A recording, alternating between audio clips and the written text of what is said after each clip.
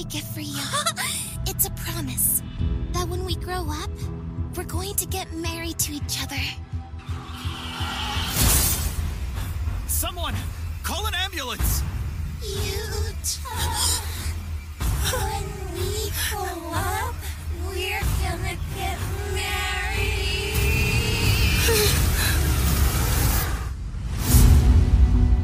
The curse that was placed upon you? It's a curse that can save people too, depending on how it's used. I don't want to hurt anyone anymore. Learn how to use that power. You can cast it all away later, if you still decide to. This is not a place for the curse to be hanging around. Do be careful now, you two. Try not to die. To break a curse, you must first understand curses. Rika! Why did you come to Jujutsu High? What do you want? What are your goals? What are you trying to achieve? Rika, Yes, Yuta? lend me your strength.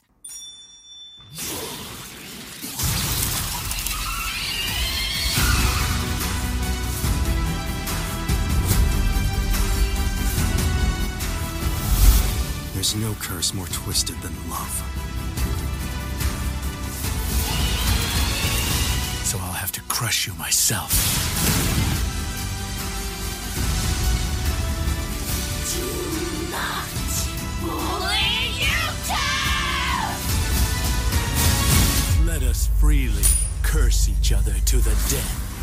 Come out! Rika!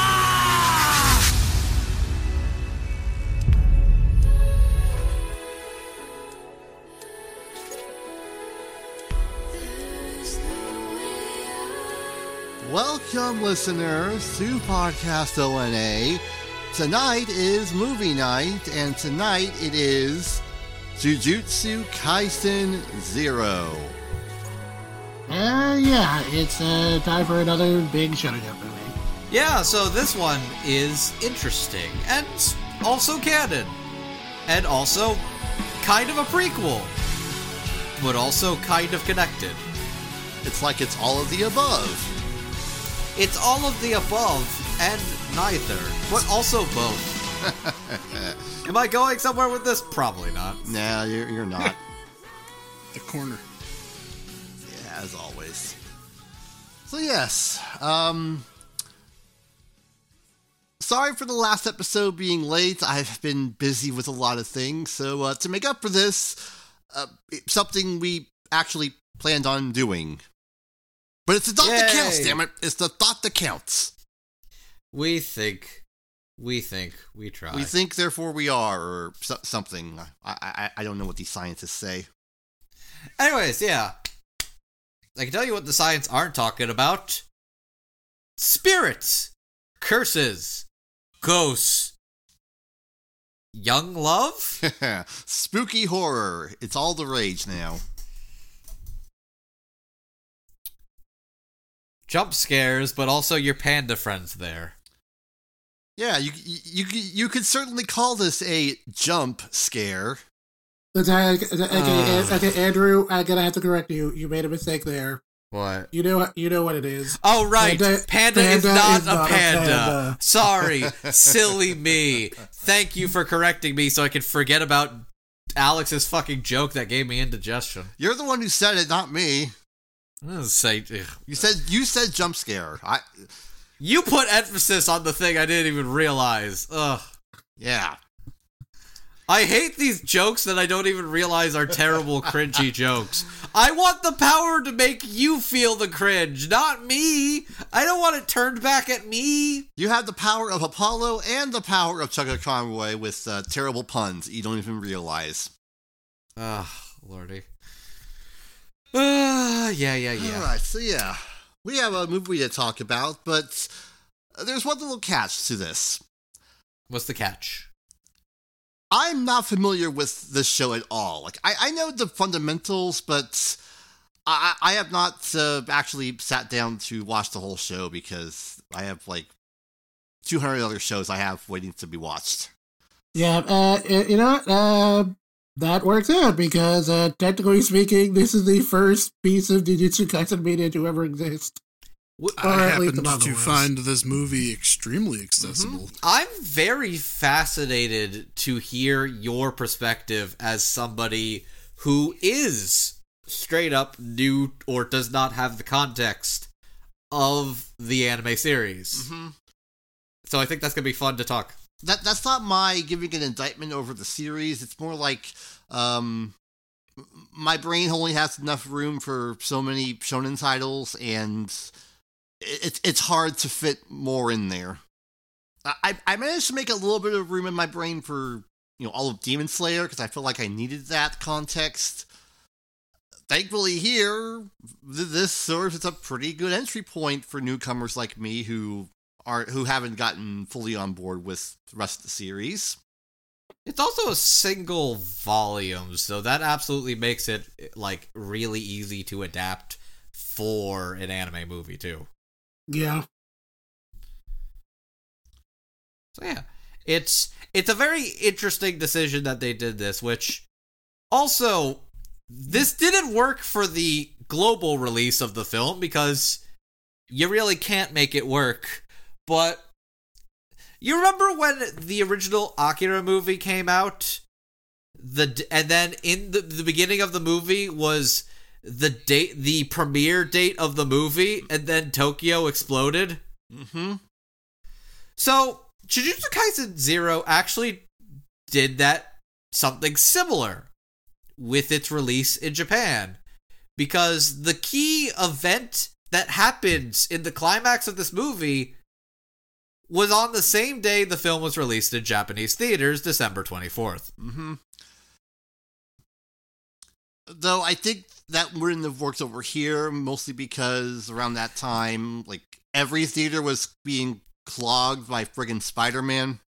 It's also it's also Christmas. Christmas is fucking packed here. Yeah, so you know what? I'm not about being shameless, so I'm going to steal the joke Mother's Basement made about this. You know what this means, don't you? What? This is technically a Christmas movie. Yeah, that's right. That means it's perfect for your Christmas movie marathons with the Christmas Story, Shit! How the Grinch Stole Christmas, Die Hard. You know the drill. Oh my god, I hate... Why did it take me this long to realize that? Oh, fuck. Oh. But we're getting ahead of ourselves, so as is usual with whenever we talk about movies, how was our experience considering where we are with everything going on? I have a little story, but I'll let you guys go first. Mine was quite pleasant. I went to see it at 4 in the afternoon on a 4 in the afternoon on a Friday last week. There were maybe 6 or 7 other people in the theater, so it was quite pleasant. I saw it at 4:30 on this past Thursday, and it was in a pretty big theater, and it didn't sell a lot of seats, which was a lot preferable to when I might have seen it on a Saturday in a small, completely packed theater. Because I don't know about you, but I still don't really want to sit next to people. That's fair. I feel you. I've gotten a little more comfortable being around people because I follow all the numbers and the data, and whatever we're doing, let's just keep doing it. So I have yet to actually see an anime movie in IMAX, so I decided, you know what? I'll see it in IMAX this time around. So I got my ticket for that Saturday showing, opening weekend, without realizing that these were subtitled screenings. You'll notice I made a big stink about the lack of dub screenings, and thankfully, the people in charge came to their senses and added more dub screenings, which, thank you. That was nice, though. That is sort of plays into some of my story with seeing this movie. Yeah. So, but I actually did see the dub before we started recording this show on a Friday. So it's very fresh in your mind. 5 o'clock in the afternoon. There was only about 6 people there, which, hey, that was pretty cool. I don't like that AMC excluded this from A-List, so I had to actually, pay money for the ticket, which... yeah, that wasn't $15, which, I got my money's worth. So the IMAX screening was actually $12. Usually it's the other way around. It's more expensive. But yeah, that IMAX screening at a busy theater and an even busier mall, I think there were over 100 people in there. Ah, damn. Okay. Which I haven't had an experience like that in a while. Like, the closest that I could really think of is when I saw The Matrix Resurrections in the theater, and when Trinity said "I wish you would stop fucking calling me that" name line, there was some applause. That's pretty much it. Like, it's been a while since I've had a packed theater experience like that. It was fun, though. I do have a couple complaints regarding the IMAX showing. Optimized for IMAX. In terms of sound, sure, but in terms of the actual projection, IMAX has a different aspect ratio, and the movie did not fit, so it was sort of letterboxed. It's not a big deal, but it's still kind of annoying. Like give me the proper IMAX frame. It feels like they should know better, yeah. Yeah, or, just don't do it in IMAX at all and just focus on... Dolby Cinema is a fantastic experience. I might see Sonic 2 at Dolby Cinema. You never know.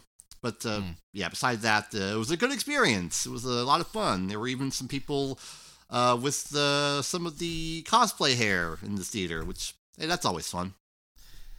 Nice. So my theater experience was effectively, okay, there was something else I wanted to do that day, and Steph was also up that day, so I was like, okay, sweetie, let's do something crazy. Let's do both of these things we wanted to do on the same day and see if we can make it work. So, there was a small convention in Connecticut going on called CT GamerCon that we pretty much only went to because Kellen Goff was going to be there. I was like, ooh, I got things to sign. He seems like a cool dude. So that was an hour and a half out from where we're going to be. So it's like, okay, they're going to be playing the movie. I want to see the movie at a theater close to where we're going to be instead of around where we live. Because if we're going out that far, let's make it less of a hike for us. So we did that. The convention opened at 11. The only dub screening at the theater near that convention was at 1:30. So I was like, ah, shit. Are we going to have to go back and forth between the two if there's things we want to do? Thankfully, it was a small con, despite being held in a fucking casino. It was in a pretty small area of the humongous fucking casino. So, got the signatures in like 20 or 30 minutes, explored the con a little bit, saw the show, saw the dealer's room, saw some people playing Smash, and we're like, okay, I've had our fill of the con, let's go to the movie. Which was like 15, 20 minutes out from the convention, and then we went to the movie. It was, I think it was a Regal Cinemas, which was interesting. It felt like it was in the middle of nowhere. It was like right next to like a supermarket and a pretty small kind of middle of nowhere town. I didn't mind it though, and the theater had a decent bit of people, but wasn't like completely crowded, and I had a recliner seat. So yeah. I was just worried it was going to be a longer day of having to go back and forth, and it's like, nope. We pretty much did everything at that con in an hour, and then we're like, let's go to the movie. And then we did. Cool. Mm-hmm. One other complaint I have to have about the IMAX showing, they still have those very old quote-unquote stadium seats. Like, give me the recliner seats or give me nothing at all. This is why I don't really go to IMAX showings, because the only one near me has also those, and they are not large people friendly. They're not bad back friendly either. They're just kind of bad in general. Yeah, Like, I realize it wouldn't be cheap to remodel most theaters for IMAX with better seating, but do it. Please do it. It was fun seeing it on the big IMAX screen with the proper, sound system and everything. I just wish they, formatted it better on the screen, but that's a topic for another day. Mm-hmm. All right. So, as per usual, there will be spoilers. go see the movie For the if you entire haven't movie. already, because that's just what we do. For the entire movie and a little touch of anime to make some context. Sure, yeah. So, either listen to it after you see the movie or listen to it regardless. We don't care as long as you listen to it. Thank you for tuning appreciate in. it. Yeah. We appreciate you. So, Except you. You know what you did. yes, you know what I saw that take you put on Twitter, motherfucker. Don't think I'm not judging you. Jesus Christ, you fucking garbage taste in anime. Not a fan of the penguins, are we? Yeah, I saw that too. Anyway, so how do we begin a movie of this magnitude? Death? Whatever that noise was, yeah. Oh, wait, no, mutilation. We didn't start with death, we started with mutilation. Yes, in gruesome fashion. God, I don't believe that those kids survived unless they literally just uncontorted their bodies. Yeah. All courtesy of a feeble young lad named Yuta and his special friend, we'll just say. His stand... No, not his stand. His stan. His girlfriend who stands him. His stan friend. Stan. Go stand in the corner. I realized that one got a little out of hand, and I Yeah. stole a little bit of that from Tape 4-Star. Yeah, when you try your best, but you don't succeed. I try. So yes. So we see our good boy Yuta, basically getting interrogated by a little man named Satoru Gojo. Gojo is... Alex, this is going to be the first of several questions I'm going to ask, as you are somebody who has not swallowed any of Sukuna's fingers yet. Shut up. What are your thoughts on Satoru Gojo? Well, he's cool, he's silly, he's not that serious unless you provoke him.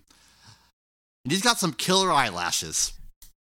The killerest eyelashes. Yeah. Also, Keiji Tang is wonderful in that role.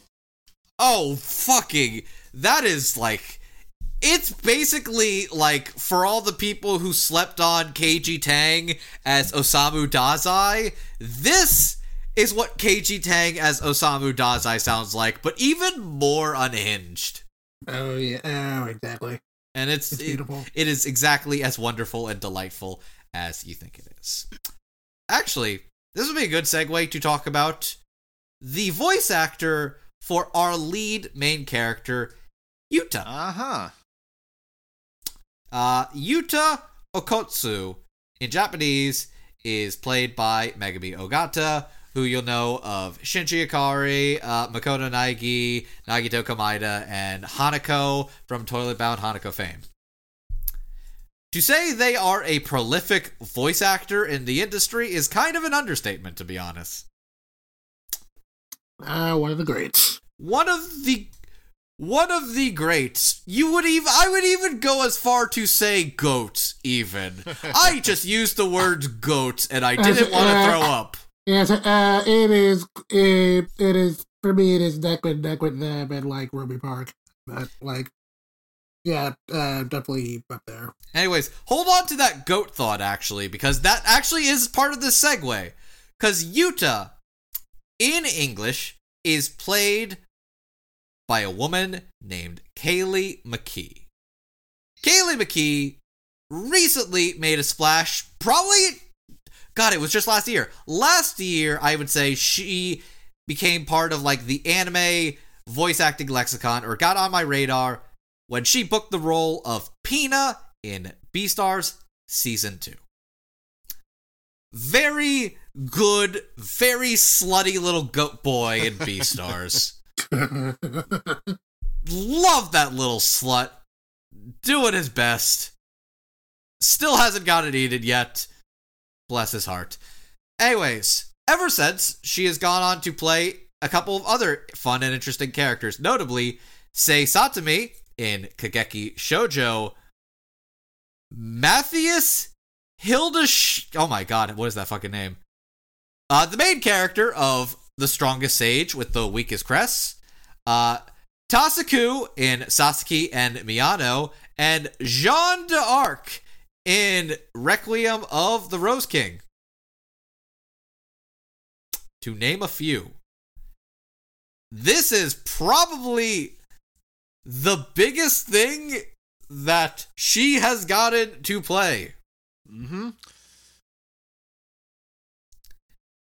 Chet, there was something you told me when you saw this movie. I want you to repeat that for the I want you to repeat that for the fuck me. For the crowd, I got you. I was gonna say class, but yes, that works. So I actually saw it. I actually saw it mentioned in a brief review of the dub before I even saw the movie. So I was kind of looking out for it, but when I heard the movie, it definitely clicked for me. So it's definitely very interesting that Yuta is played by Megumi Ogata in Japanese, because obviously I'm pretty sure as most people are aware at this point. For many years, their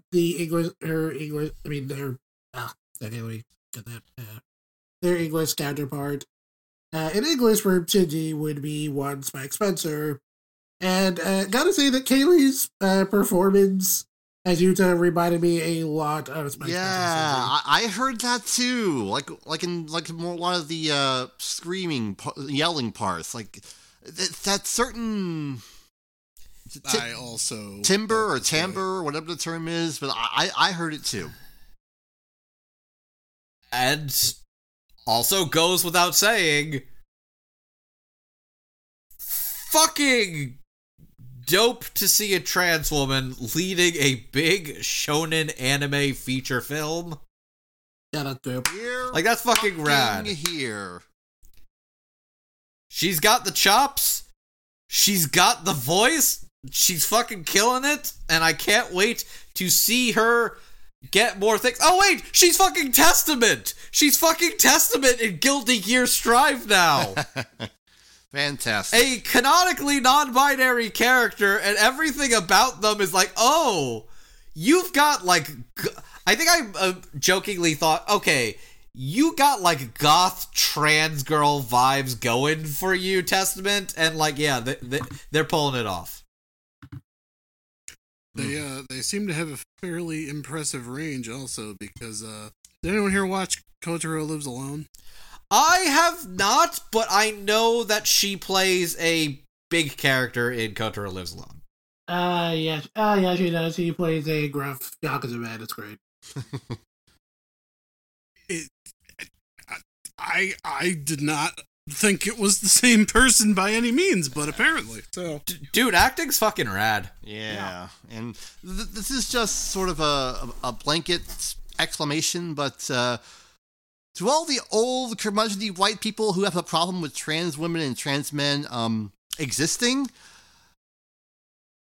you're just free to just get in your car and just drive up a fucking cliff, because you are waste to society. Trans rights are human rights. Trans people are real men and women and non-binary people. They fucking count.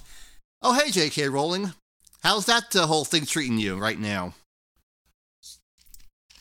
Okay, God, I know this is gonna date us. I'm just processing the literal fact that, Vladimir Putin compared Russia to J.K. Rowling getting canceled, and it's what the fuck even?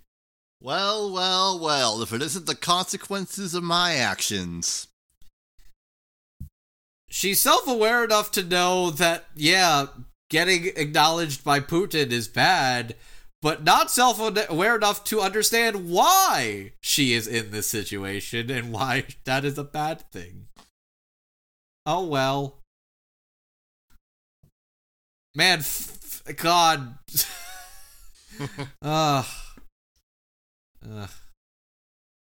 There are other open world games. You don't have to play the Yeah. that one. Play Pokemon Legends Arceus. That's a fun game.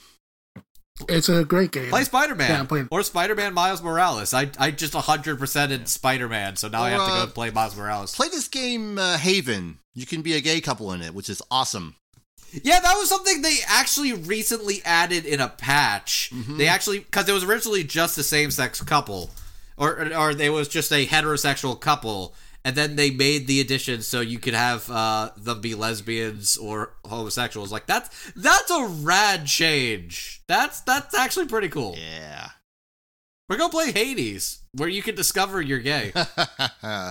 Where you can have your cake and quote unquote eat it too. Oh yeah, Kaylee's good. That's what let me bring this back around. Kaylee is killing it. She's fantastic. She's genuinely fantastic and like one of the strongest performances in this dub and carries it. Oh yeah, she's great. Alongside her ghost girlfriend Rika. Which the fact I am very tickled for a very specific reason that this character is named Rika. And why would that be? I'll tell you why. Because in English, Rika Orimoto is played by one Anaris Quinones, who has played such characters as Yuki Yoshikawa in Horimiya, Yelena in Attack on Titan, Echidna in ReZero, and yes, Rika Kawaii, as in kawaii because she's a cutie, in Wonder Egg fucking Priority. Probably like the fucking winner of my best supporting performance in a dramatic role for the 2021 W Awards. Yeah, she killed it in that role. Not only does she kill it, she's a very different version of herself, where it is not only extreme. What if your yandere crush was a fucking demon kaiju? But also had, like, the mental capacity of a fucking 9-10-year-old girl. So I gotta say, I knew at this point that Anaris has, like, a pretty good range. I mean, I haven't heard, like, everything she's done, but everything I have heard her in, she's, like, sounded fairly different. And this is simply no exception, because I gotta say, and it's gonna sound weird, but honestly, if I did not know it was her, I might have actually mistaken her for Laura Bailey. You know, I can kinda hear it. I can kinda hear it a little, yeah. I didn't even consider that until you brought it up, but I fucking hear it. But God, no, they have both been killing it lately, and for good reason. They're good at what they do. Yeah. The two characters do have a very fun young puppy love dynamic going on, even if their on-screen relationship isn't wholly defined and laid out, but that obviously wasn't the biggest priority here. It wasn't. You just needed the window dressing for why this powerful fucking creature, to the point that this little kid from like bumfuck nowhere is a fucking threat and everybody wants a piece of him. Yeah. Yeah, and as we found out later, we now know why she is the way she is, because when they were very young, they met in a hospital, and cue the young puppy love. It's very cute until the young puppy gets run over. Yeah, after she... Jesus! It's everyone's favorite arch nemesis, Truckcoon. God, yeah. Well, yeah, this was after, of course, she gave him an engagement ring, because that's just what you do when you're 11 years old. Yeah. Yeah. And then, run over by a truck and dead. And so, yes. So that is the setup for why he has a creepy ghost girl that is basically just surrounding him every waking moment. So that's the setup. Also, she doesn't let him kill himself. Yeah. that's kind of glossed over, but it's like, yeah, he's tried to kill himself, and she won't let him. Yeah, that knife and that's got kind of twisted horrifying. Up real good. Yeah. So yeah, he then gets in the care of Jujutsu High, and gets in the care of the best, worst teacher you could ever ask for, Satoru Gojo, who's like, I'm gonna watch out for you. I'm gonna take care of you, kid. We're gonna enroll you in Jujutsu Tech. And then fails to mention what his deal is to any of his other classmates. Literally, they're just like, oh, did Gojo not mention that? Yeah, Gojo didn't mention that. And he's just like, tee. It's not just Gojo. Gojo sucks. Gojo's the best at being the worst. Yeah, he's a bit scatterbrained in a lot of those elements, but it's all part of the charm. Mm-hmm.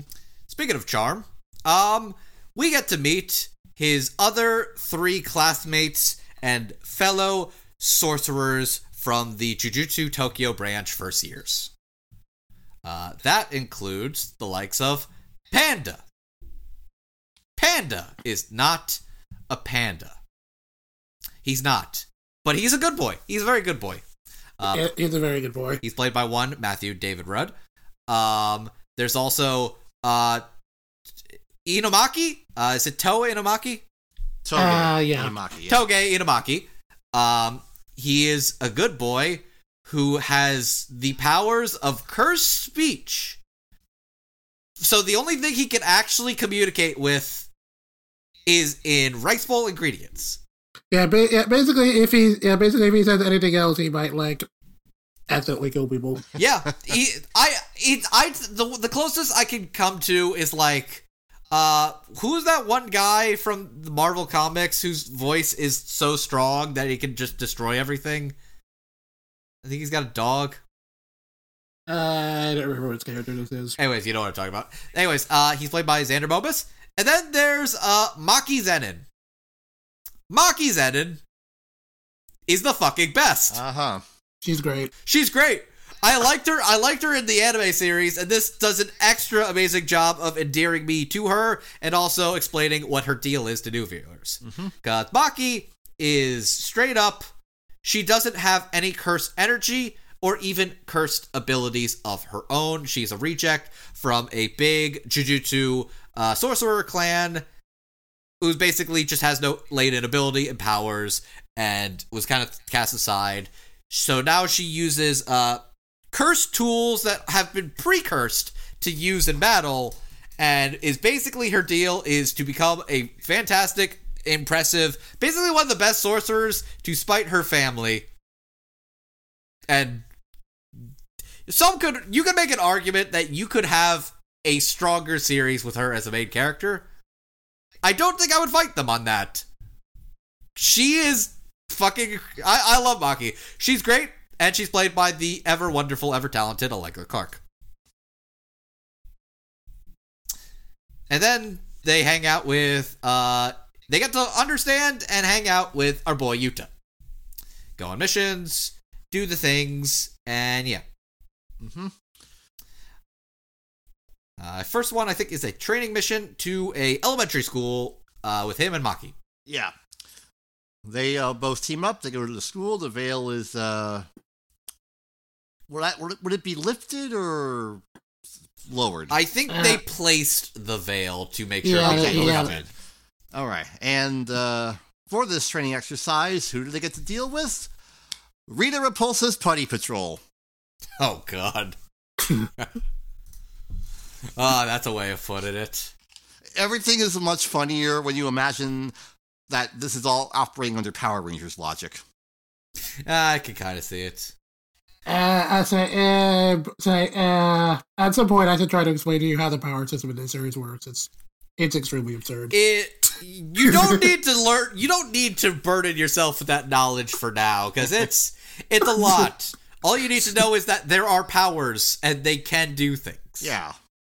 They can also do extremely silly things. That's simple enough for me. That's all I need. Anyways, they get Vord. Yeah, and it's quite disgusting. It's disgusting, yep, and it's rough. But then, when those kids and Maki are at risk of dying, he calls up his ex as like, hey, can you pick me up? And then, oh man, when he first lets out Rika, oh my god, horrifying. That ring does look pretty on her, though. That ring does it brings out her eyes real good, yeah. And she knows it. She's ready to destroy the whole world for her man. Oh my god. Yeah. There's one thing Mappa knows how to do. It's make rings effective tools. Wow, that was not where I thought you were going with that. Okay.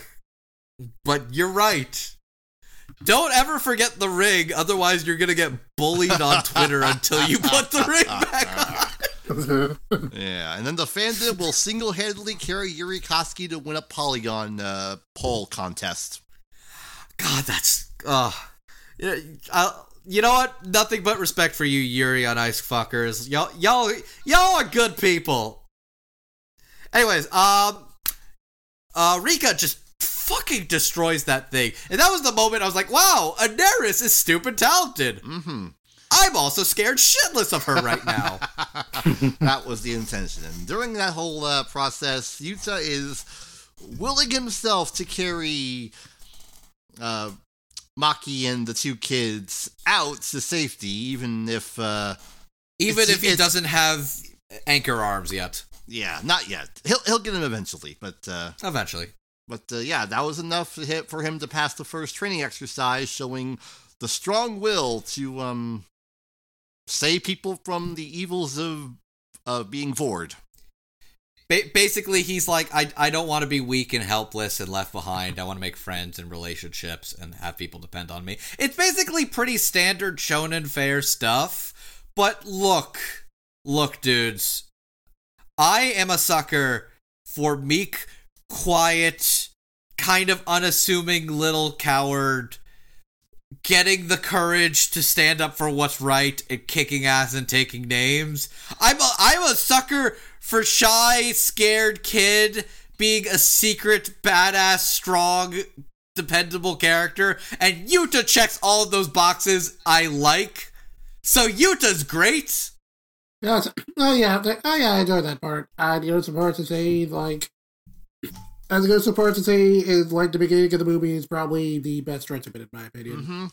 And it all caps off with Yuta confiding with Gojo about the situation he's in, with him saying that it feels like he's the one who laid the curse on. And now he's driven even more to break the curse and free her. Yeah, because at this point, the assumption is that before she died, Rika cursed him so that they would stay together forever. When it's like, but it's like, if she loves you and adores you this much, why is she haunting you? That doesn't make sense. That'll come up later. Yeah. It makes up for a very solid first act of the film. Nothing too out there, but just enough character progression and development to understand the motivation for why this character is who he is and what he wants to do going forward. So, yeah, good stuff. He also loses his student ID, which, like, how are you gonna buy meals? Like, my student ID had, like, credits on it so I could buy food. Like, how are you gonna buy food, buddy? Right? You know how it is. All these kids with their phones. It's all on the internet now. Yeah. Also, I think he's got the same birthday as my dad. Wow. Actually, hang on. Was it July 3rd or March 7th? Okay. I don't remember. Yuta, Google, don't fuck me with spoilers, okay?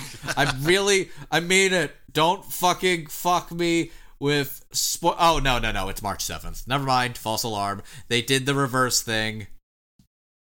Thing because foreign countries. Because Japan, Because well, that's most of the world, actually. Yeah. We're Americans. We like to do things the weird way. Yeah, we're the idiots around here, if you can't tell by everything.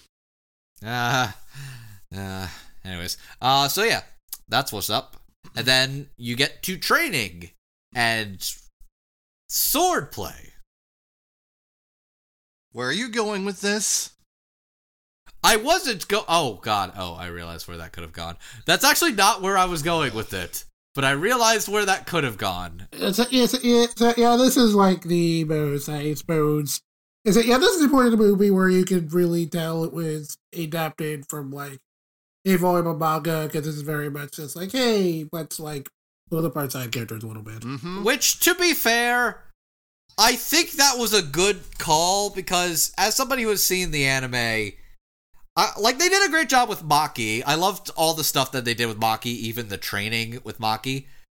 But I think probably the single most criminally underused, or the character I cared the least about in the original series, was Inamaki. So just straight up giving me a section to care about Inamaki was a good call. Mm-hmm. That takes up the first bit of the second act, but before we get there, we have to establish how we got there, with Maki and Yuta in the middle of training with their kendo sticks, which leads to well, as you would expect, Maki getting the upper hand and pinning him down with a bonk to the forehead and going, "And you're dead." With Yuta going, "Was that really necessary?" Yes, it was. It was great. Yeah. To which I will briefly say, I am still a very strong supporter of the Maki Nomura ship. You will understand this if you watch the TV series. Yeah. But I will also say Maki Yuta is also. It's a good choice too. I think I'm of the opinion of sticking with the lesbians, but fucking, you know what? Maki Yuta ain't bad. Which, by the way, I have a question for you. Did you guys think the movie froze when Panda was doing his thing? Oh yeah, I literally thought the movie froze. Okay, because like Panda's just kind of in the middle of talking. It's like, oh, they seem like just good friends. And then he pauses for like 2 to 3 seconds. He doesn't move. There is no music and sound playing. There's like a good 3 seconds of no motion on the screen before he does the comedic zoom in. But it's like before that happened, I'm like, oh fuck, did the movie break? I think that may have just been how it is. It is just how it is. But for those several seconds, I thought the movie stopped. Yeah, it was a clever genjutsu on their part. But yeah, Panda ships it. But and he asked the important questions to Yuta. So just between you and me, big or small? And Yuta is a man of culture, folks. I think he wasn't sure what to respond with. He's like, yes? where he's like, I don't understand where we're going with this. But cool. Yeah.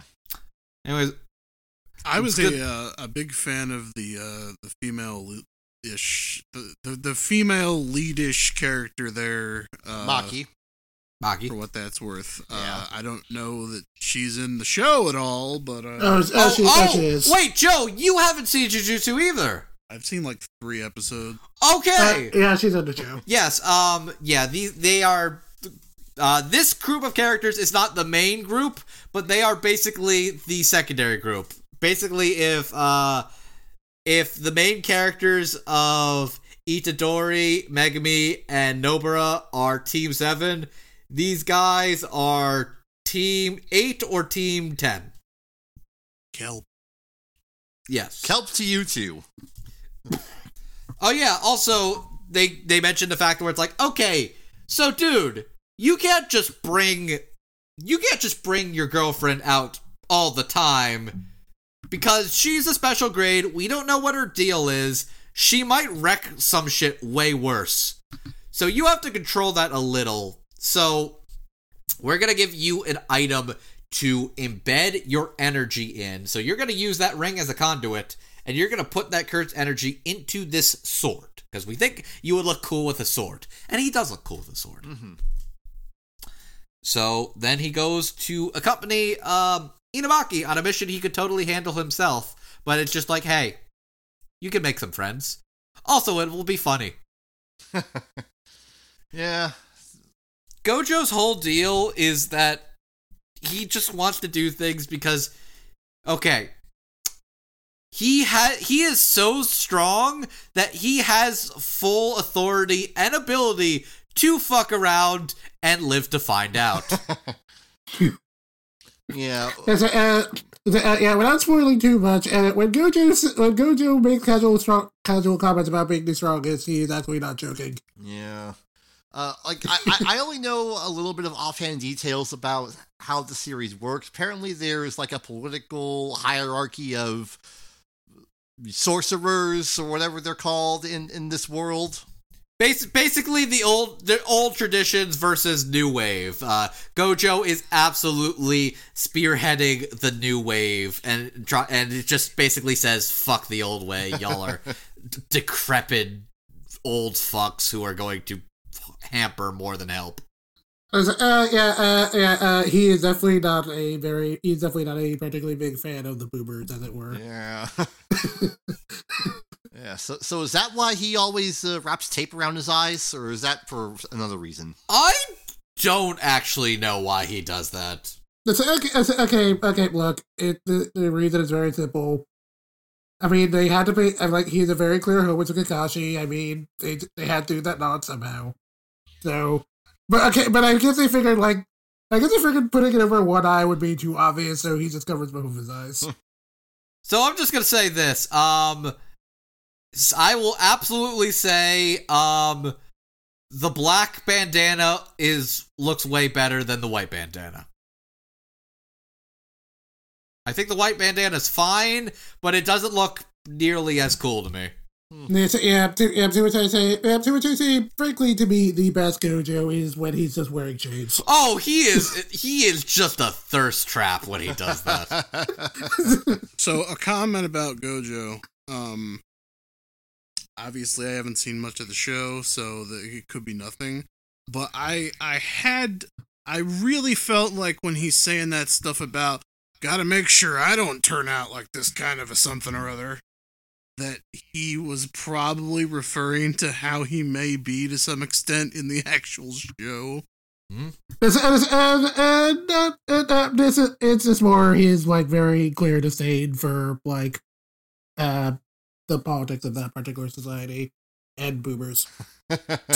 Yeah. Yeah. It just kind of seemed like one of those things that could be like, look at this. Yeah. It's definitely an interesting thing for sure. But, yeah. So, for sure, Gojo is a treat. Mm-hmm. Yeah, he is the compass of this whole array that we've got going, which leads us into the next mission. Heading off to the shopping district to clear some stuff out. By the way, something interesting that I think was pointed out to me, but clear with all the signs that are going on, I think that is Funimation Blu-ray typography. It is. It absolutely is. So yeah. Signs were on the walls, I guess. Anyways, signs were literally on the walls. Huh. They made it funny. So yeah, pretty simple thing. Made a funai. So we got to see how powerful cursed speech is. Yeah, and all this talk about how he can only speak in, ingredients, that leads me to believe he's accidentally killed before. Oh, I almost guarantee. I don't know his past, but he must have killed or maimed somebody accidentally. Yeah, which in order to circumvent using all that up at once, he gets himself a little thing of throat medicine, which not usually what I get. I usually go for some halls or whatever, but hey, whatever works. Which, you know what? I think that's something they established way better in this than in the actual show proper. Because in the show proper, they really don't go into what his curse speech actually does to his voice, or that he kind of needs something to relieve the pain in his voice. Because, like, after, like, one or two big ones, you hear it in his voice that he's very scratchy and sore. I think that was something they actually established way better in Jujutsu Kaisen 0, and I understood that a lot better. It's like, oh, okay, no, this fucking hurts. You can't just keep doing that over. You do that once or twice, and it's like, oh, you are seething pain. Yeah. This is kind of a random reference, but I feel that the main character from the Charlotte anime would refer to that as a half-assed ability due to its drawbacks. I'm disappointed that we are having a good time. We are discussing a fun movie, having a good time, and you bring up fucking Charlotte? Get out of here with that watch! Lay off the poor beavers, will you? Jeez! You're a creep! Go away! We're having a good time until you showed up, jeepers! Go have some coffee with cream or something! Because I'll tell you something!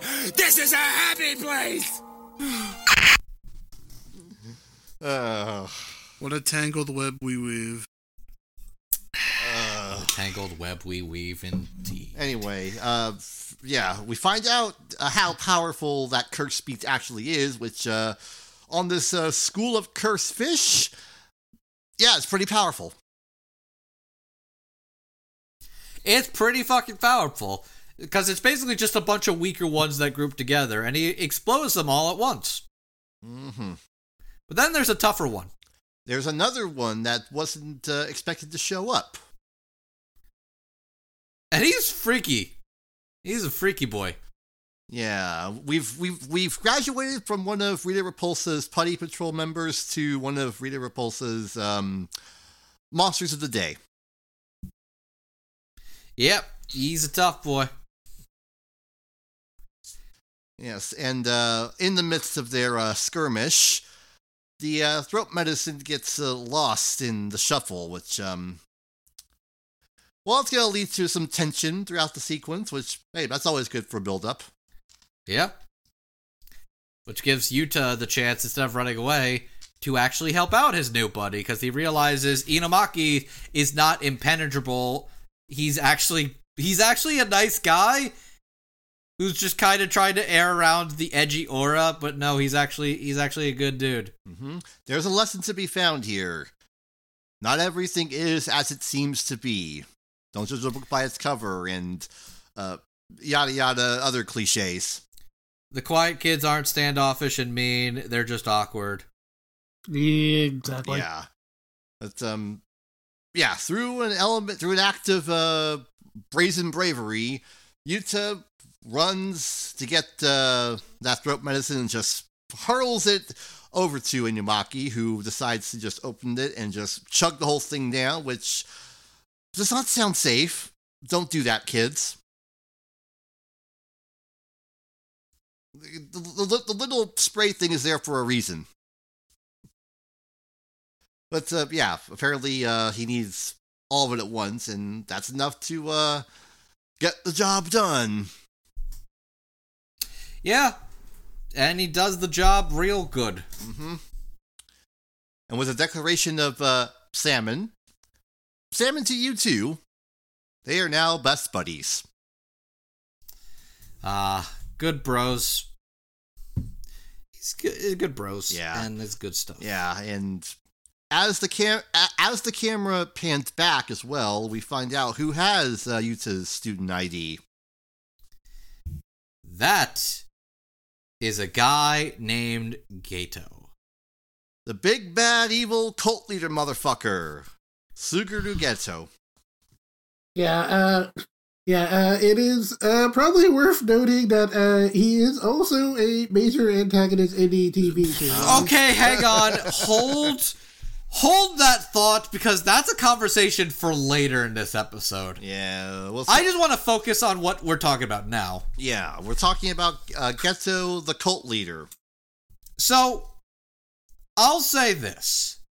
The majority of this cast were previously in the TV anime and were in the original dub.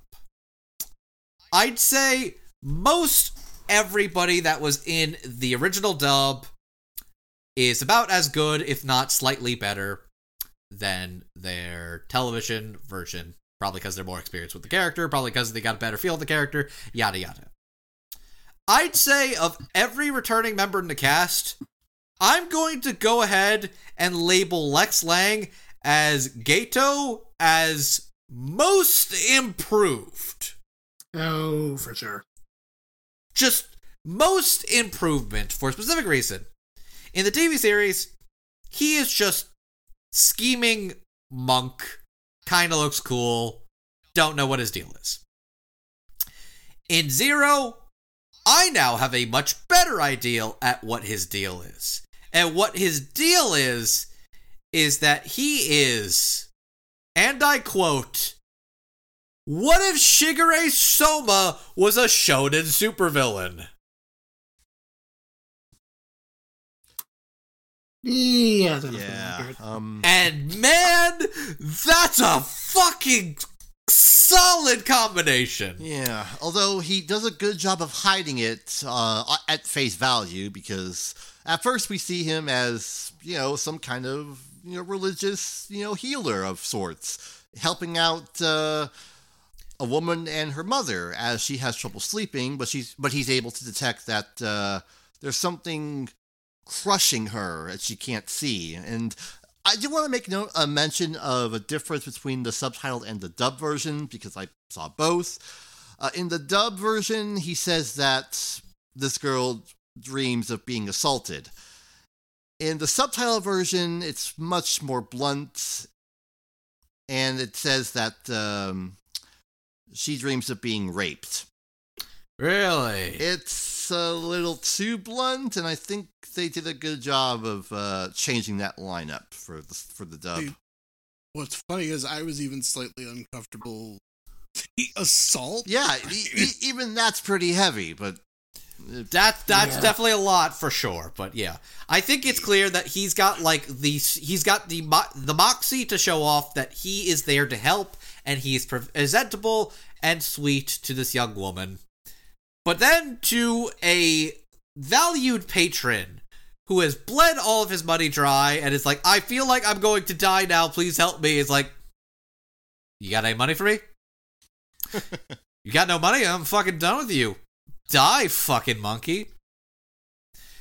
To where he's basically like, okay, I go about this two-way. One, you either got to give me curses that I could use and add to my stockpile, or you give me money. Because I need that fucking bank. Speaking of the monkey thing, by the way, just because I happen to remember this, some other people walking out of the theater after the end made some comment about, like, so who's the bigger racist, him or Frieza? And I was like, Frieza? Yeah, like, in a difference in context, yeah, that would lead to people going, is that racist? It feels a little racist. He is a human being who is looking down on other human beings because he has powers and thinks he is superior. That is a superiority complex. Frieza is literal space racist Hitler.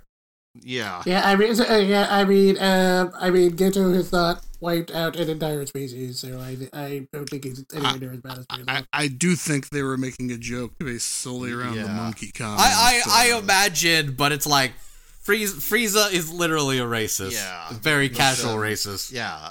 The lesson here, kids, don't give money to bogus churches. Nope. Also, he has a couple of students or supporters. Cult and followers. I gotta say, followers. And I gotta say,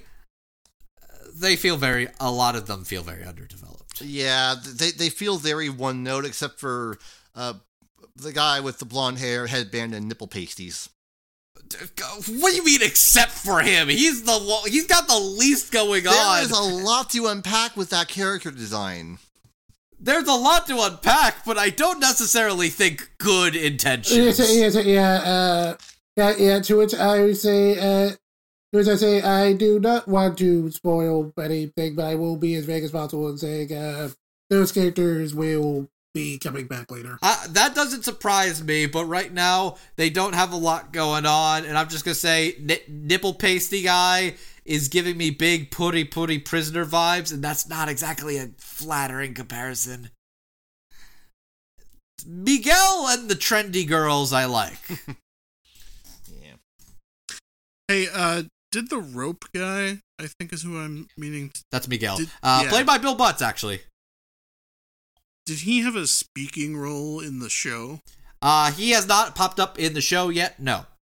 This is the first time he appears. Because I got the audience reaction like they were either amused or taken off guard by the guy's voice or something. Bill Butts sounds hot. He sounded hot as the guy. Like, I think that's a very fitting voice. Yeah. Yeah, I was mostly just trying to... Which I can pull up things he's done in case you're curious. I just didn't prepare this one. Mm-hmm. The big one would be, man, I don't even know if I can pronounce that character's name right. Chocolata from JoJo Golden Wind? Yeah, there we go. I was trying to remember how to pronounce the name. He's also Papa Kyosuke Hori in Horimiya, Blood in The Faraway Paladin, and I think in season 2 of Slime Time, he is Gazelle Dwargo. Yeah, that should do it for now. Yeah, okay. Yeah, we get a good look at how Geto operates as, a cult leader, and during that whole process, the investigation was ongoing, which Gojo was able to surmise that it could have only been Geto who has been banished because he doesn't care for us measly mortals. Yeah, when he got a superiority complex, he basically was just like, "Oh, I'm better than anybody. Why should I serve them when I am better?" Yep. And naturally, as any cult leader would do, this leads to the only natural progression: declaring war on the sorcerers on Christmas Eve. Yep. With a little bit of a visit to the old stomping grounds as well, to lay out the law that he sees for the land. Which felt like it was just meant to be a very funny setup for the rest of the students to say, "Hey, you better leave or Yuta here is going to kick your ass." Yeah, I love how everybody throws him to the wolves. Like, but hey, he can talk the talk, but he can walk the walk. But that also brings Gato's glaring eyes on him. Yeah. Because basically, Gato's got like a nice stockpile of like weaker monsters. Like, he's been grinding in Pokemon. He's got a bunch of duplicates, but he hasn't really leveled them up. Like, there's a couple he cares about, but most of them are kind of weak sauce or there for grinding or breeding. No.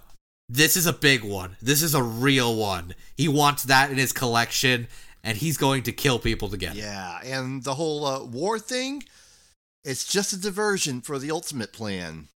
Getting that lovely 11-year-old girl into his stockpile of curses. Oh, why did you have to say it like that? How else am I going to say it? Not like that. I don't know. Well, I guess he is a cult leader. Yes, so. it comes with the territory. You know how these religious true. folks operate. Fair enough, but still, even that, I was like, oh, damn, okay.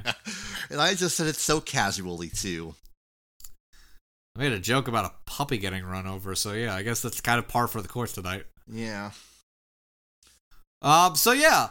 So we also get to see, like, a scene with, Yuta and Maki actually, like, having, like, a heart-to-heart with each other. And this is the final bit of development of the trio for him. And granted, you don't get much of Panda in this movie, but I think that Panda is kind of the least developed of the three in this one. He gets a fun scene in the TV anime, I will say that. But Panda's Panda, and Panda's good boy. But Maki, you go a little more into everything going on with her and her relationship with her clan. And Yuta just being like, hey, yo, I don't know how to react to that, but like, hey girl, you want to destroy your clan? I'm down. He's a good boy, and he means well, and fuck, he's a good boy. I really like this character archetype, but he does a good job at it. He's very sincere and sweet. I like that. Good boy. Yeah. Good boy, Yuta. She was taken a little too aback by all that, too. And then Gato shows up to be an asshole. Yep. This was soon become the worst Christmas ever. I think that it's the third it's like basically the final act of the movie where Lex Lang really gets to shine and have a lot of fun with this role. 'Cause my god, this is him going hog wild with kind of like this sort of like crazed maniac who's very emotional and strange and like stunted, but he's such a smarmy asshole, and he sells a lot of that too. The other thing that happens, because basically when he goes to war, he pretty much distracts the entire Jujutsu society. So they're all in like major cities and spots where all the curses he has let out are parading. But Gojo, his old buddy, realizes, why the fuck is this guy not on the front lines right now? His entire deal is that he is eccentric and theatrical as all hell. Why is he not here flaunting and showboating in front of the entire Jujutsu world? Because that's not his fucking plan. Yeah, and he's smart enough to figure out what's really going on. So he's not quick enough to be there, but he's smart enough to send the other first years on the front lines with him to go and help him out. Mm-hmm. Unfortunately, well, they tried, but Maki gets beaten near death, and both Inumaki and Panda, they put up a good fight. By the way, question: what do you think Panda transformed into?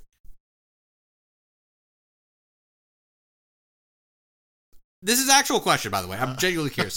What do you think Panda transformed into?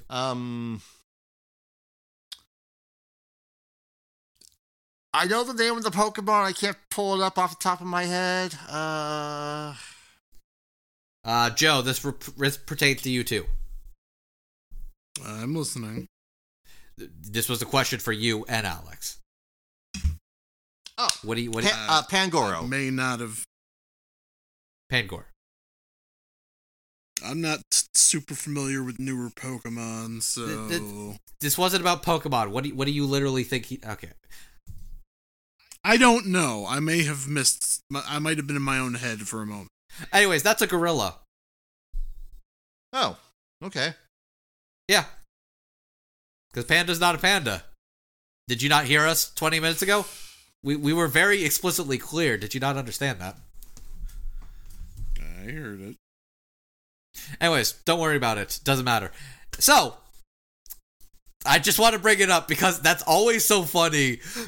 Jet, I understood why Panda is not a panda is so funny. It's ridiculous, but it's true. I don't get it. But hey, Panda's not panda. You're right. Whatever. Yeah. But yes, no, they put up a good fight, but they all got beat by Gato. So his goal was to get Yuta's attention, make him mad, and bring his girlfriend out. And it succeeded. But first he went to go save his buds, But even Rika's smart enough to be like, okay, the writer's writing these two characters in enough scenes that there's something that could be there. I'm gonna fucking kill this girl for stealing my girl away. And he's like, no. She's my friend. Bad spirits. Don't you fucking dare. And then she's like, oh, I'm sorry. Please don't hate me. I'm so sorry. No. I don't hate you. I hate him. Kill him dead. To which, I feel there's one point in the movie where I had to question how the fuck does his power work? And that was specifically when he brought the megaphone out. Uh-huh. So, with Rika's powers, presumably, he managed to get a megaphone and copy, Inumaki's cursed speech ability. Yeah, I think it was, I don't know if it was like specifically Rika or more like, oh, apparently he was talented enough to pull that off, which is something that... Both are possible. Both you could argue ass pulls, but I'll say this. Fuck if I didn't get chills when, like, Kaylee just uttered, die. I was like, oh, fuck. It's okay. very good. Also, that's a good moment. Evidently, it is established, at least from what I'm reading from the manga, that their ability is they can copy curse techniques. Admittedly, it has been a little while since I read the part where Yuta gets reintroduced in the manga, so I don't remember to explain if that's how his power works. It's been a bit, but right now, as far as we know, the most I know of his ability is that Rika was helping him, though he has his own abilities too. I'm guessing he's got like Curse Sharingan powers or something is what I'm going off of right now. Which, I could be wrong, but I don't know. That goes into explaining how the power systems work. Which, yeah. Before we go into the fight, you see a little bit more of what is it called? The Parade of 1,000 Demons? The night parade of, I think it's 100. Okay, it's not 100, that's 1,000. It's a night parade of 1,000. Okay. I mean, I watched enough Enduro Rise of the Yokai Clan. It's supposed to be 100. Yeah, this leads back to everything going on in the city, which leads us to the Cavalcade of the Cavalry. Characters that we barely know, but they're here to do their cool powers. So this is the part that is for the people who are fans of Jujutsu Kaisen already. This is probably the part of the movie that's probably the most perplexing to a new viewer. Because you're like, who the fuck these characters? But then if you're watching it, I saw me and my girlfriend were both like, yeah, Nanami! Nanami's here! Nanami's fucking great! Which, Jet, I have a question for you, Ashley, because this was something Steph brought up to me, but I wasn't 100% certain. Is Nanami using the knife Yuji got at the beginning of the series? I don't remember. In general, I just try not to think too hard about how Nanami's powers work. No, I mean literally the knife he was using looked like the one he got that broke in like 2 episodes. Anyways, but Nanami's cool, and then you get to see a couple of the other sorcerers, including the Kyoto branch. Yeah, a lot of those kids from the Kyoto branch, and like a couple of like notable named sorcerers. Admittedly, I was actually expecting Toto to have like a bigger presence in this movie than he actually did. Yeah, because that character later on, one of his big feats is that he basically just stopped a shit ton of curses like single-handedly. Yeah. I'm also pretty sure in this series he did like mention meeting a Kotu, so I figured there was actually going to be like something where the two of them interact. But no, they were in exactly different places at the time. So that's the whole, these are fan favorite characters that were there at this event. That's what their deal was. Okay. That's cool. That's a good way to give people like me who don't know who these people are a taste of what they can do. I mean, imagine if they did that in Batman v Superman. It would have sucked a little less. It still would have been terrible, but hey, it would have sucked a little less. But yeah, this was very much, that was the point of the movie where it's either A, you're going to be like, who the fuck is everybody here? Or you're going to be like, oh, that dude's neat. What's their deal?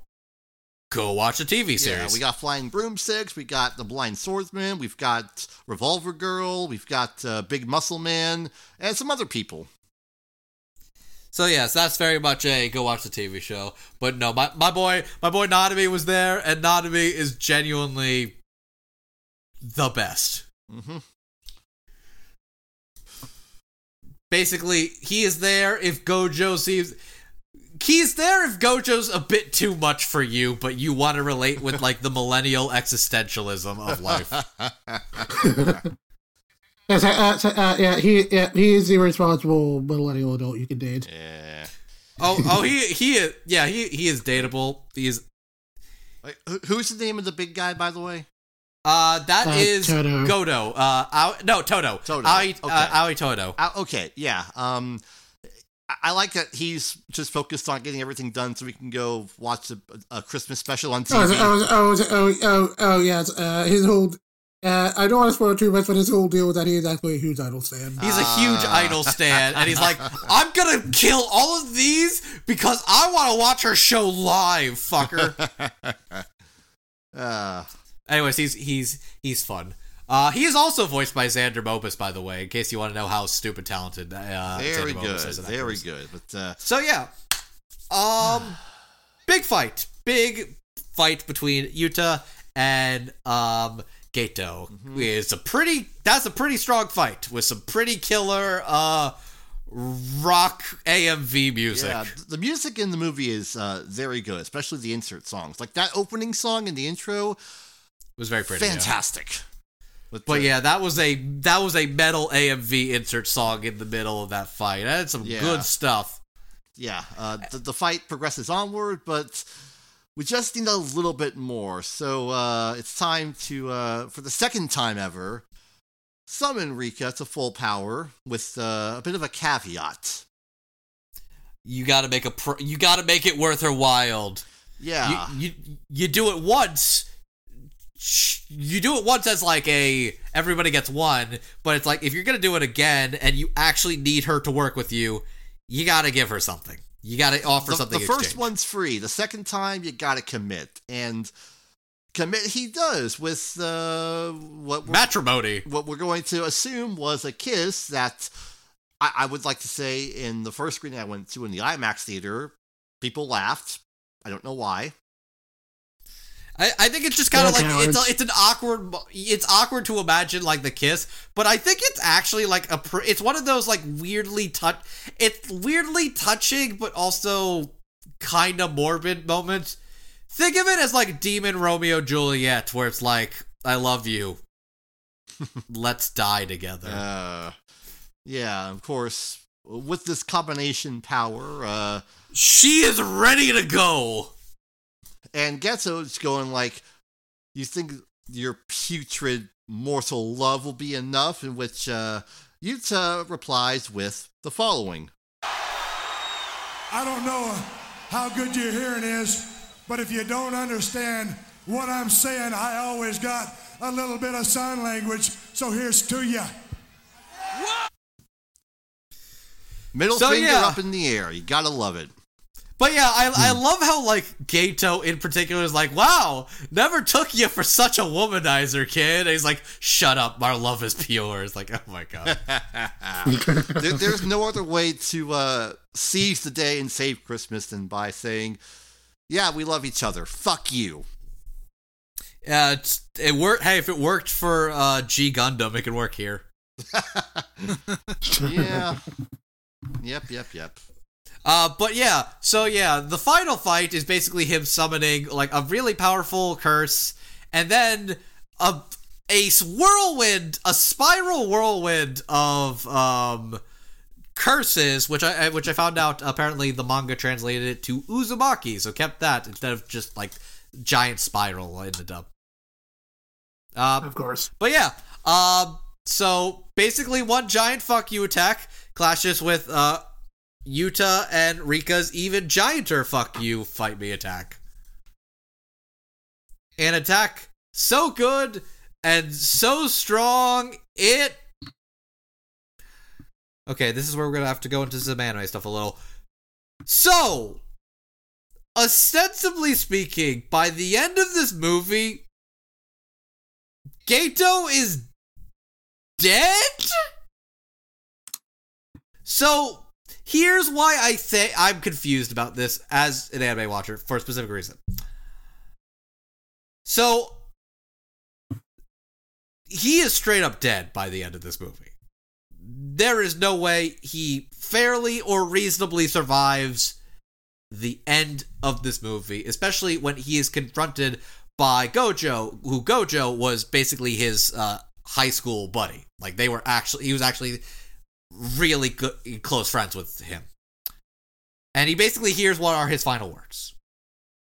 So I'm asking a general question because I don't know, and I'm told it's manga spoilers.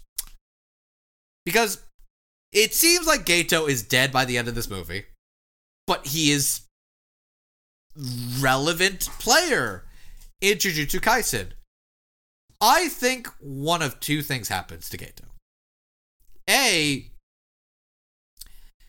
that is not Geto. That is one of his stronger curses that has basically just possessed his body and is basically puppeteering him around like a Gundam.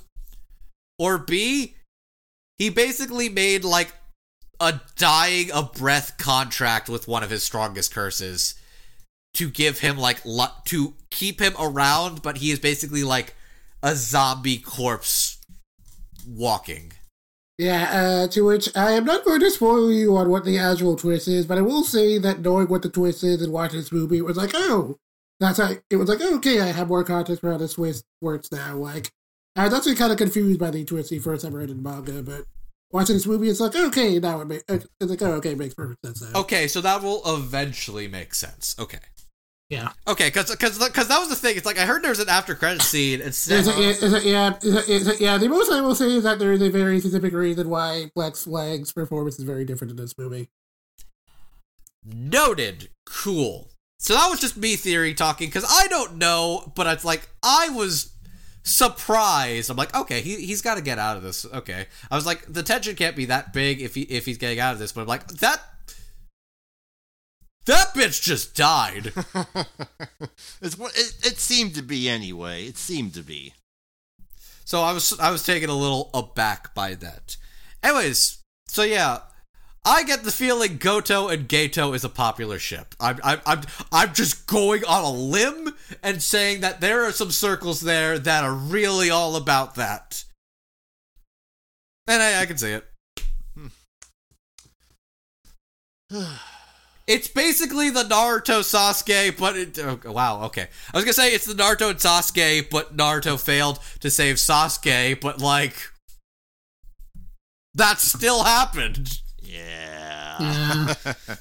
He just eventually stopped. God, Naruto's a mess. So okay. Yeah, anyways, point being that. So, speaking of death, Yuta is not dead. And neither is anyone else. Neither is anybody else. They turned out okay because he healed them. And then we get to see Gojo come back in. By the way, I don't think we mentioned the fights between Gojo and Miguel. That was... Oh, we didn't mention the Gojo Miguel. That was very, very, very good. Oh, Miguel got his shit kicked out of him. Oh my god. Props to that dude getting fucking wailed on. Oh, we also forgot to mention the Trendy Girls, because the Trendy Girls deal is that they were in Bumfuck Nowhere, and in Bumfuck Nowhere, people who are cursed or demonic tend to get a lot of shit. Which, I mean, I've seen Higurashi, I know how that works. But yes, anyways, they were basically, like, locked up and treated as, like, freaked children until Geto came along and actually, like, saw potential and set them free. And that's why he works with them. And then they get out of the movie because we don't have time to go into that. But yeah, no, they were cool and Miguel's cool. God, Miguel got the shit kicked out of him. He's like, ooh, I know how to take you. And then Gojo, there's just a giant fucking curse in the background, and Gojo's like, I don't have time for you. It just fucking destroys it. I'm like, oh. Yeah, very good. We got some very good eyelash content in the meanwhile. Gojo has unbelievably gorgeous eyes. Yeah. Naturally, we don't see him that often, so it makes it a little more impactful when we do. Yeah, he knows the second he does that, it's like, I could get lost in your eyes, both metaphorically and literally. If I look into your eyes, I'm probably dead. Yeah. Naturally, nobody recognizes him without the tape over his eyes. They're going, who the hell are you? I'm your teacher. I thought that was really funny that they were like, oh, wait, what's your deal? It's like, oh, it's me. Yeah. Your beloved sensei. No, fuck off. And I'm here to let you all know that Yuta and I are very distantly related. And we got a very funny, cartoonish little cutaway, which is a thing that happens a couple times, which... it's a shonen movie. That's pretty I liked common. it. But yeah, so they basically are like, hey, what's the deal with Rika? Because Rika came from a normal fucking family. She should not be this powerful as a cursed spirit. What's the deal here? Then it turns out, somewhere in Yuta's distant family history genealogy is an extremely powerful cursed user or cursed spirit. I don't remember which it was. I think it was some sorcerer. I don't remember. Yeah, basically, powerful distant sorcerer. Uh-huh. And then, it turned out he was the one who unknowingly cursed Rika. So it was not Rika cursing him, it was him cursing her, unable to let her go. Mm-hmm. And then, she's finally free. Because he understands this, and she is finally free to pass on. And it's very touching, teary-eyed. She's no longer the demonic form. She's like the 10-year-old kid again. And she's like, you did not curse me, you did not trap me. And he's feeling guilty, he's genuinely feeling guilty. And he's like, and she's just like, I love you, dude. Mm-hmm. This has been wonderful. We'll meet again, but don't let it be too soon, okay? Mm-hmm. And then, she fades off into anime light ball gas. And it's touching, and it's here, and then credits. With a scene after the credits that I have some questions about, because how is this working? I also have questions as somebody who has watched the TV anime. This is Yuta and Miguel having a lunch in Kenya, with Gojo arriving to say hi. How does this work? I also don't know how this works. So even I'm a little confused as to what the exact context of this probably is specifically. But assuming it takes place in what is like the present for the TV series, it is probably an event to specifically lead up to what should theoretically be at the end of season 2. If they cover the entire season. The biggest thing I'm surprised about is, like, I guess just all of his followers are walking free. At least Miguel is. It's just like, okay. There was a bit like right before Geto died where he did ask Gojo to spare his followers. So did he actually say that? Around. Okay. Yeah, he did mention that. Okay, I didn't actually remember that part. Okay, that does track. But yeah, I guess Miguel was just like, okay, dude got his So does he just wear that with pride, where it's like, hey, you don't want to take me? I got my ass beat by Satoru Gojo. Wait, that's not impressive. I got my ass beat and lived. You want to fucking take me? Which, you know what? That probably works in universe as well. It's like, dude got his ass beat by Satoru Gojo and lived to tell the tale. So what you're saying is we'll see him again later. Probably. Interesting, okay. But yeah, I'm glad we're going to see more of Yuta later, because not only did I like Yuta a lot, like, I was extremely endeared to Yuta a lot in this movie, not only do I absolutely believe that Kaylee McKee is an actress who's going to be everywhere and going to go to big places. Jed, I have a question for you. Is there a subset of people who prefer Yuta to Yuji? Yeah, there's a pretty decent subset. Okay, cool. Consider me one of them.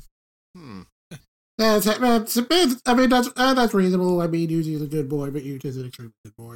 I don't dislike Yuji, and I think he's a ton of fun being a good boy who means well, kind of an idiot, but also Yuta is exactly like an archetype I'm endeared to a lot more. I'd say Yuta is major Deku energy for me, and I'm about the Dekus, the Armins, the Jacuzzi Splots, and that's exactly where I would fit Yuta in, and that is high praise for me. That's high praise. That is really, I like that character type a lot. That's good stuff.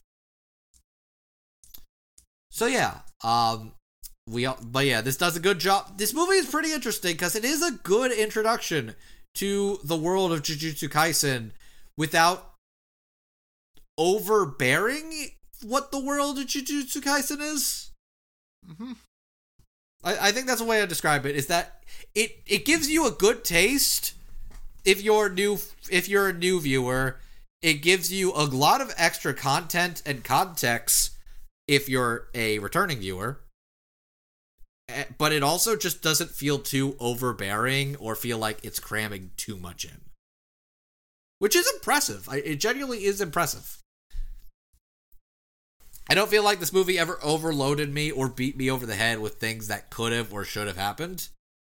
And I think that was the benefit of this being like sort of a separate story adapted. I think that worked out really well.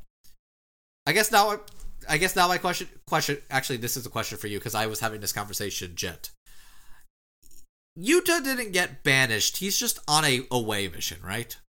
Yeah, he's just on an away mission. Okay, because in the series, they talk about the fact that, like, the seniors got, like, banished, but I don't think he was part of that. He's part of the group that are now second years. Yeah.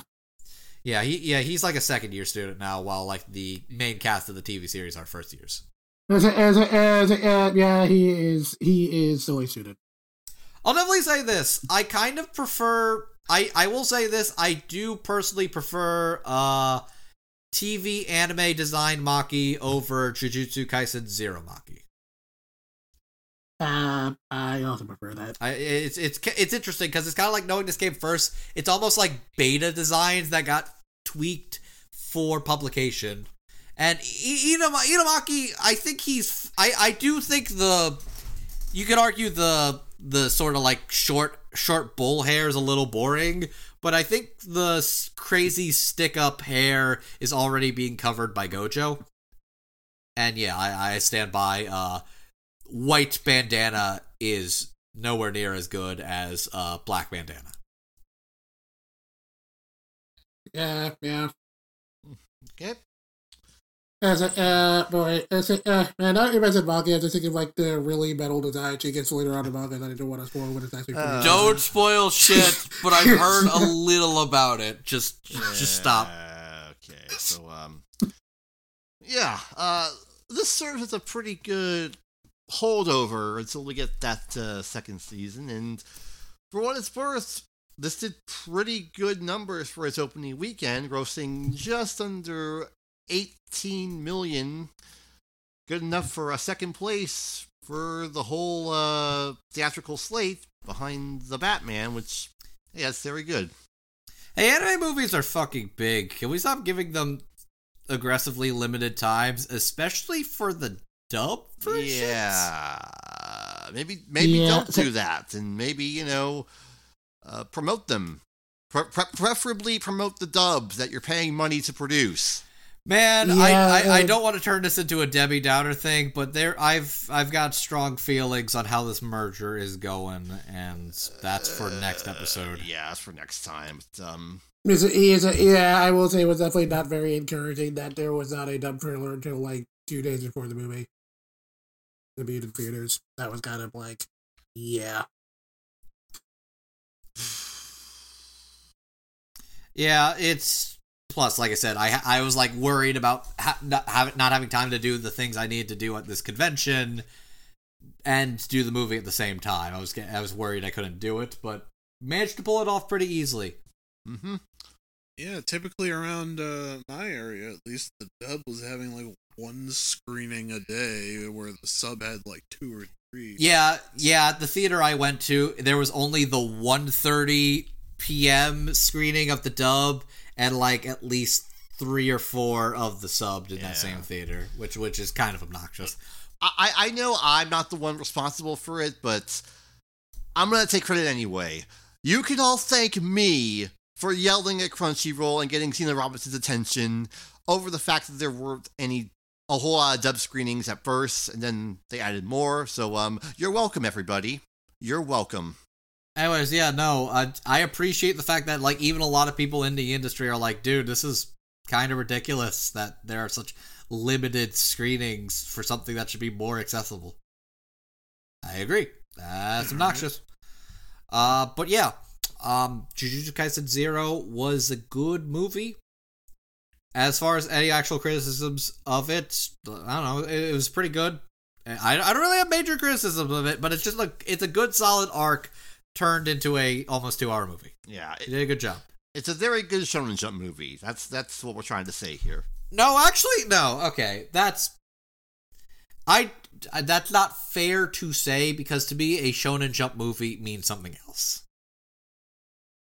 This is the first anime movie, at least in a while, that was related to a franchise that I'd say pulled me into the story quite a bit. I realized it's canon, but you know. I was gonna say, to me, a typical Shonen Jump movie for the longest time is synonymous with all flash, no substance.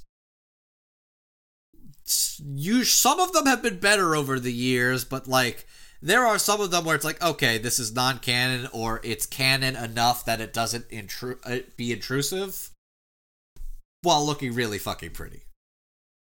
So, it's only in recent years we've gotten ones that are actually substantial and do things that are like actually important for the franchise going forward. And even the ones that are like more fillery, like, I still stand by Heroes Rising was like about as top tier of like a Shonen Jump doesn't matter movie as it gets. Probably why I was a little let down by World's Heroes Missions, but that's beside the point. But yeah, this is just a solid movie, decent Shonen movie, yeah. Mm-hmm. Very good. Go see it when you still can, because you never know when it's probably leave. gone by the time this episode's out. You never know.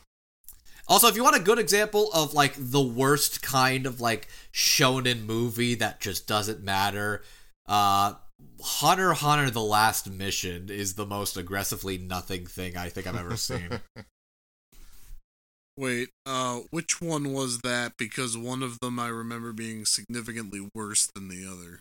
I mean, I own Phantom Rouge. It's like, okay. Phantom Rouge is okay, but Last Mission is nothing. Is Last Mission's that one where they like pull the these people have powers that work differently than what we're used to? Yes, crap, right? It's like, oh, they have the powers of On. It's like, fuck off. Yeah, that. Okay, then. Anyways, Zero's pretty good. Hopefully it streams on Crunchyroll sooner than later, especially considering it's a big deal.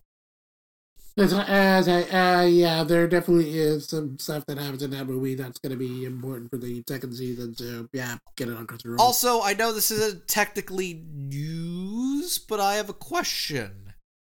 If the rumblings we have heard are true, wonder who the fuck else is gonna direct it. Yeah. Nothing official has been said so far, but the rumblings have been heard, and if that's substantial, that's a pretty big hit. Okay, I would say maybe an understudy, but I mean, the understudy is doing the other big. Oh yeah. Oh god. Speaking of anime movies, guess what?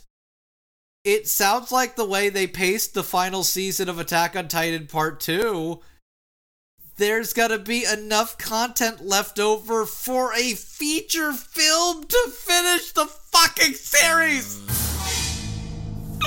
Najima!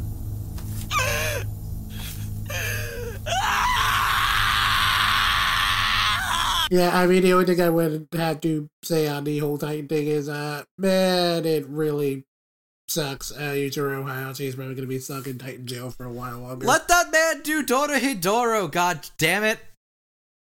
Or preferably more. Okay, Naruto. it is not confirmed, but this is the final season, parts 2, and the way it is paced right now, there are probably like 8 or 9 more chapters left. And they've been doing it a chapter an episode for the past couple episodes. If it's gonna be a movie, it's probably gonna be a bomb-ass movie. Or at least it better fucking be.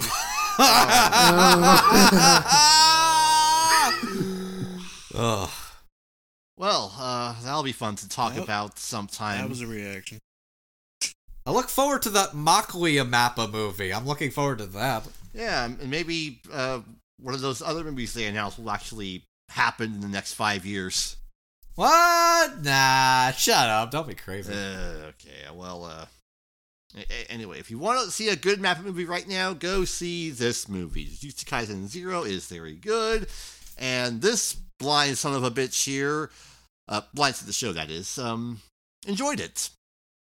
I might check out this TV show afterwards. You might enjoy it. You might also see proper how weird it is that, like, a cast has this many recurring voice actors in the dub, and it's kind of odd. It's not that apparent in the TV series, but boy, I mean, no, it's not that apparent in the movie, but it's certainly there. Okay then. Well, yeah. This was a fun talk, and with that, I believe we have made up for the fact that I am a very, very busy individual and couldn't get the show done on time. It happens, oh well, but here you go. Here's a little something extra for you to hold you over until our next big show, which will happen very soon, because everything continues to grow and grow and grow. Yeah, we're, the date we're recording this, one of the big conventions in Japan's going on right now, so we'll have things to talk about. We will have plenty of things to talk about next time, so stay tuned for that, and, well, with that, that'll do it for this movie night edition of the show that we do. You all know the title, so thank you for listening to Movie Nights. We hope you'll come back. When I say Movie Nights, that's another show. Sorry, Allison, didn't mean to steal your gimmicks, but thank you for listening to the podcast O&A Movie Nights. There we go. We hope you'll come back next time for the Anime Japan or whatever else. So until then, go to the movies. You might have a good time. This episode was almost as long as the movie. Every Yay. time. God damn it. Alright, night everybody. Bye. Have a good night, y'all.